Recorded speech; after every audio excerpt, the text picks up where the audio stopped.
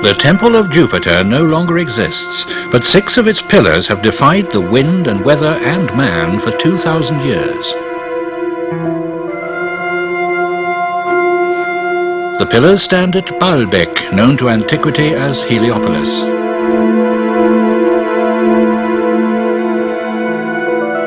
In the Roman Empire, they beggared comparison for sheer size and magnificence.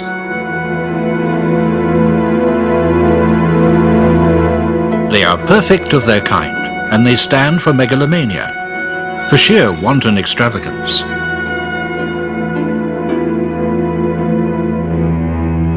Baalbek, the ancient cultic site on the Bekaa plains at the foot of the snow-capped mountains of Lebanon. Here the indigenous Syrians worshipped the great god Baal. Later, Alexander the Great named the place Heliopolis and made it sacred to the sun god Helios. And it was here too that the Romans built their mighty temple to Jupiter 2,000 years ago. But that temple too did not survive the passage of time.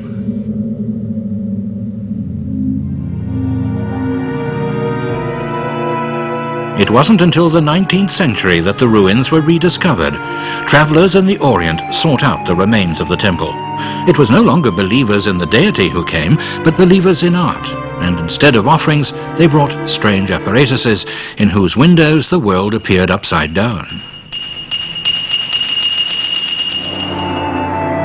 With these apparatuses, they imagined they could possess themselves of the past and present.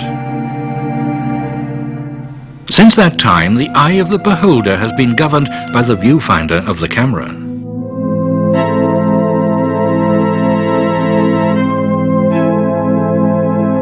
Sacrifices are no longer made to Jupiter on the altar here. Once 20 meters high, it has long been in ruins.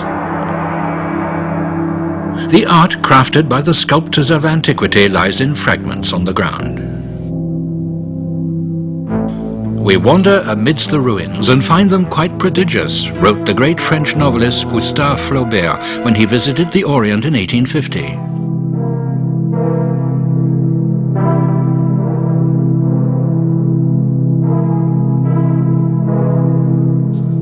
Prodigious indeed.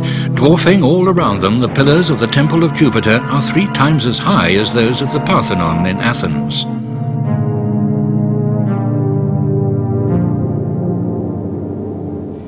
This is the Roman past, in today's Arab world, what was then the province of Asia.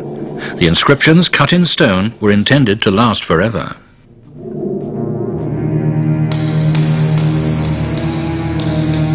But more than any inscriptions, it was the buildings themselves that were intended to spread the fame of the empire and its rulers.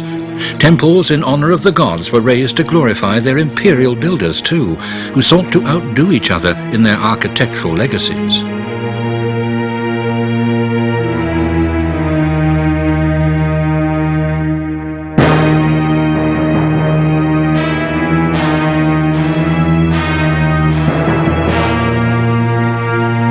Quite marvelously preserved is the Temple of Bacchus, which Emperor Trajan had built when Roman might was at its peak.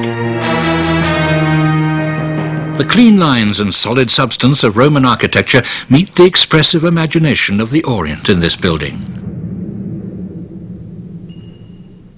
To behold the rediscovered remains of Heliopolis at Baalbek is like being returned to those ancient days 2,000 years ago, when the masons performed their staccato, chiseling labors that continued on this vast building site for more than 200 years.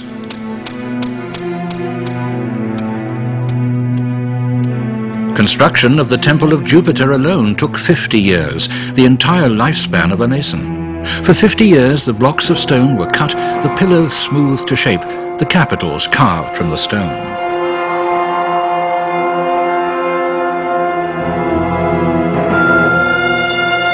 This is the largest hewn stone on Earth. It weighs close to 1,000 tons. It's within sight of the temple, but probably older than the Roman site.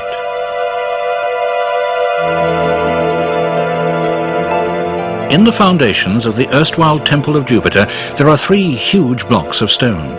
How were they moved? What mighty buildings stood in this place before those the Romans built?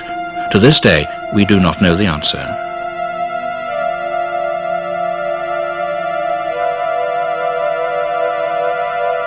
In Heliopolis, the city of the sun, everything is larger than life.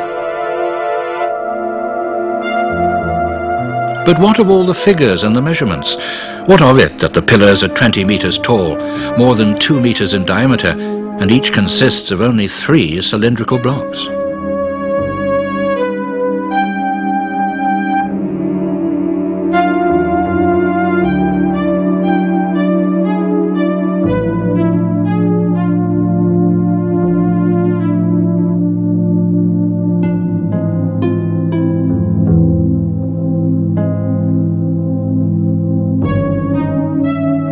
What does it matter that wondrous buildings were raised at the behest of power-crazed Roman rulers hungry for glory? They still remain a wonder. The builders, nameless to us, had an enviable ability to make massive stone appear light and elegant.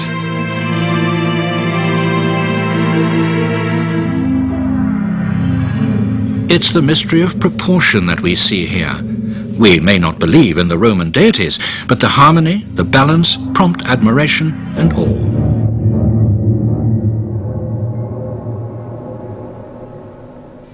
And the stonemasons of the province of Asia, who made the miracle happen, did they believe in the Roman gods, in Jupiter, Venus, Bacchus? Under the names of these strange gods, the local people continued to worship their own deities. Not that all the gods were strange.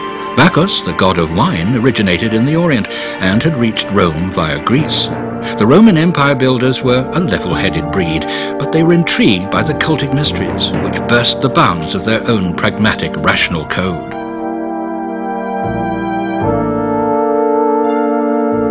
The Romans were tolerant and shrewd enough to permit the worship of alien gods in their empire. The more names in the divine firmament, the vaster the glory of the Roman Empire. The great strength of the Romans lay in appropriating the ideas of others and turning their imagination to account. The empire absorbed the knowledge and the creeds of other people. The Romans' own religion had not gained a foothold in the soul.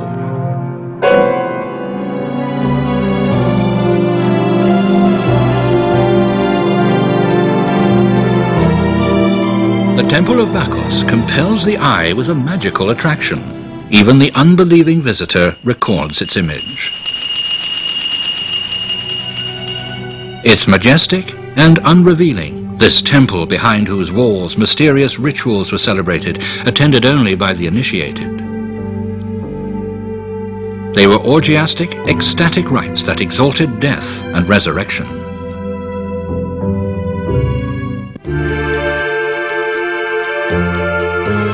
A short distance away, where the terrain dips, is the third of the Roman temples, sacred to Venus, goddess of love, of the spring, the image incarnate of youth and desire.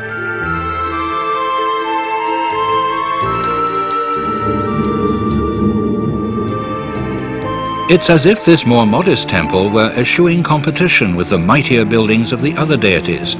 Or did Venus perhaps mean to tempt her worshippers aside to a more discreet location? Heliopolis is a place of contradictions, but also of opposites reconciled. There's perfect art here, and the might of nature. There's power-crazed ambition, but humble reverence too.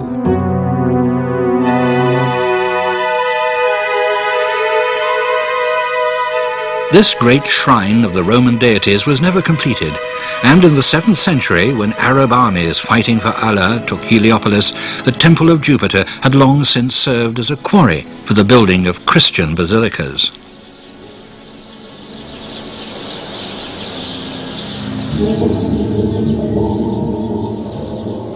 If the Temple of Bacchus had not escaped destruction, if we were unable to pace this pillared walk, how would we ever be able to gauge its majesty?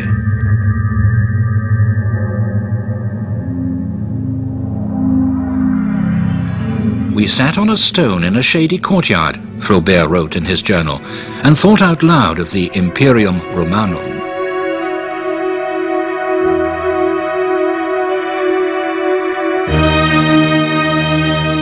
for 250 years a small town in the province of Asia, far from the great metropolis of Rome, was a focus of Roman civilization, which conquered the world and remained open to that world.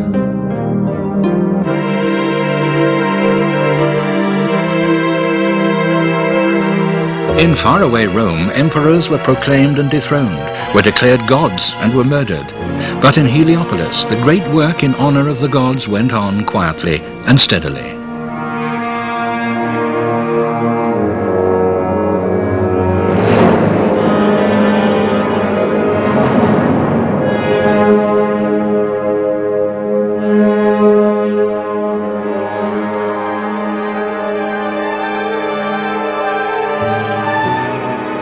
But then Emperor Constantine was converted to the new religion, and the Christian God would tolerate no other gods beside him.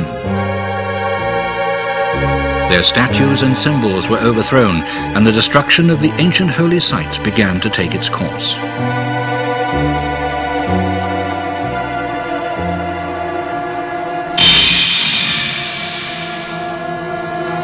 Perhaps it was the wrath of Jupiter, whose altar was bare of offerings, that caused the earth to quake and the entablatures to shatter on the ground.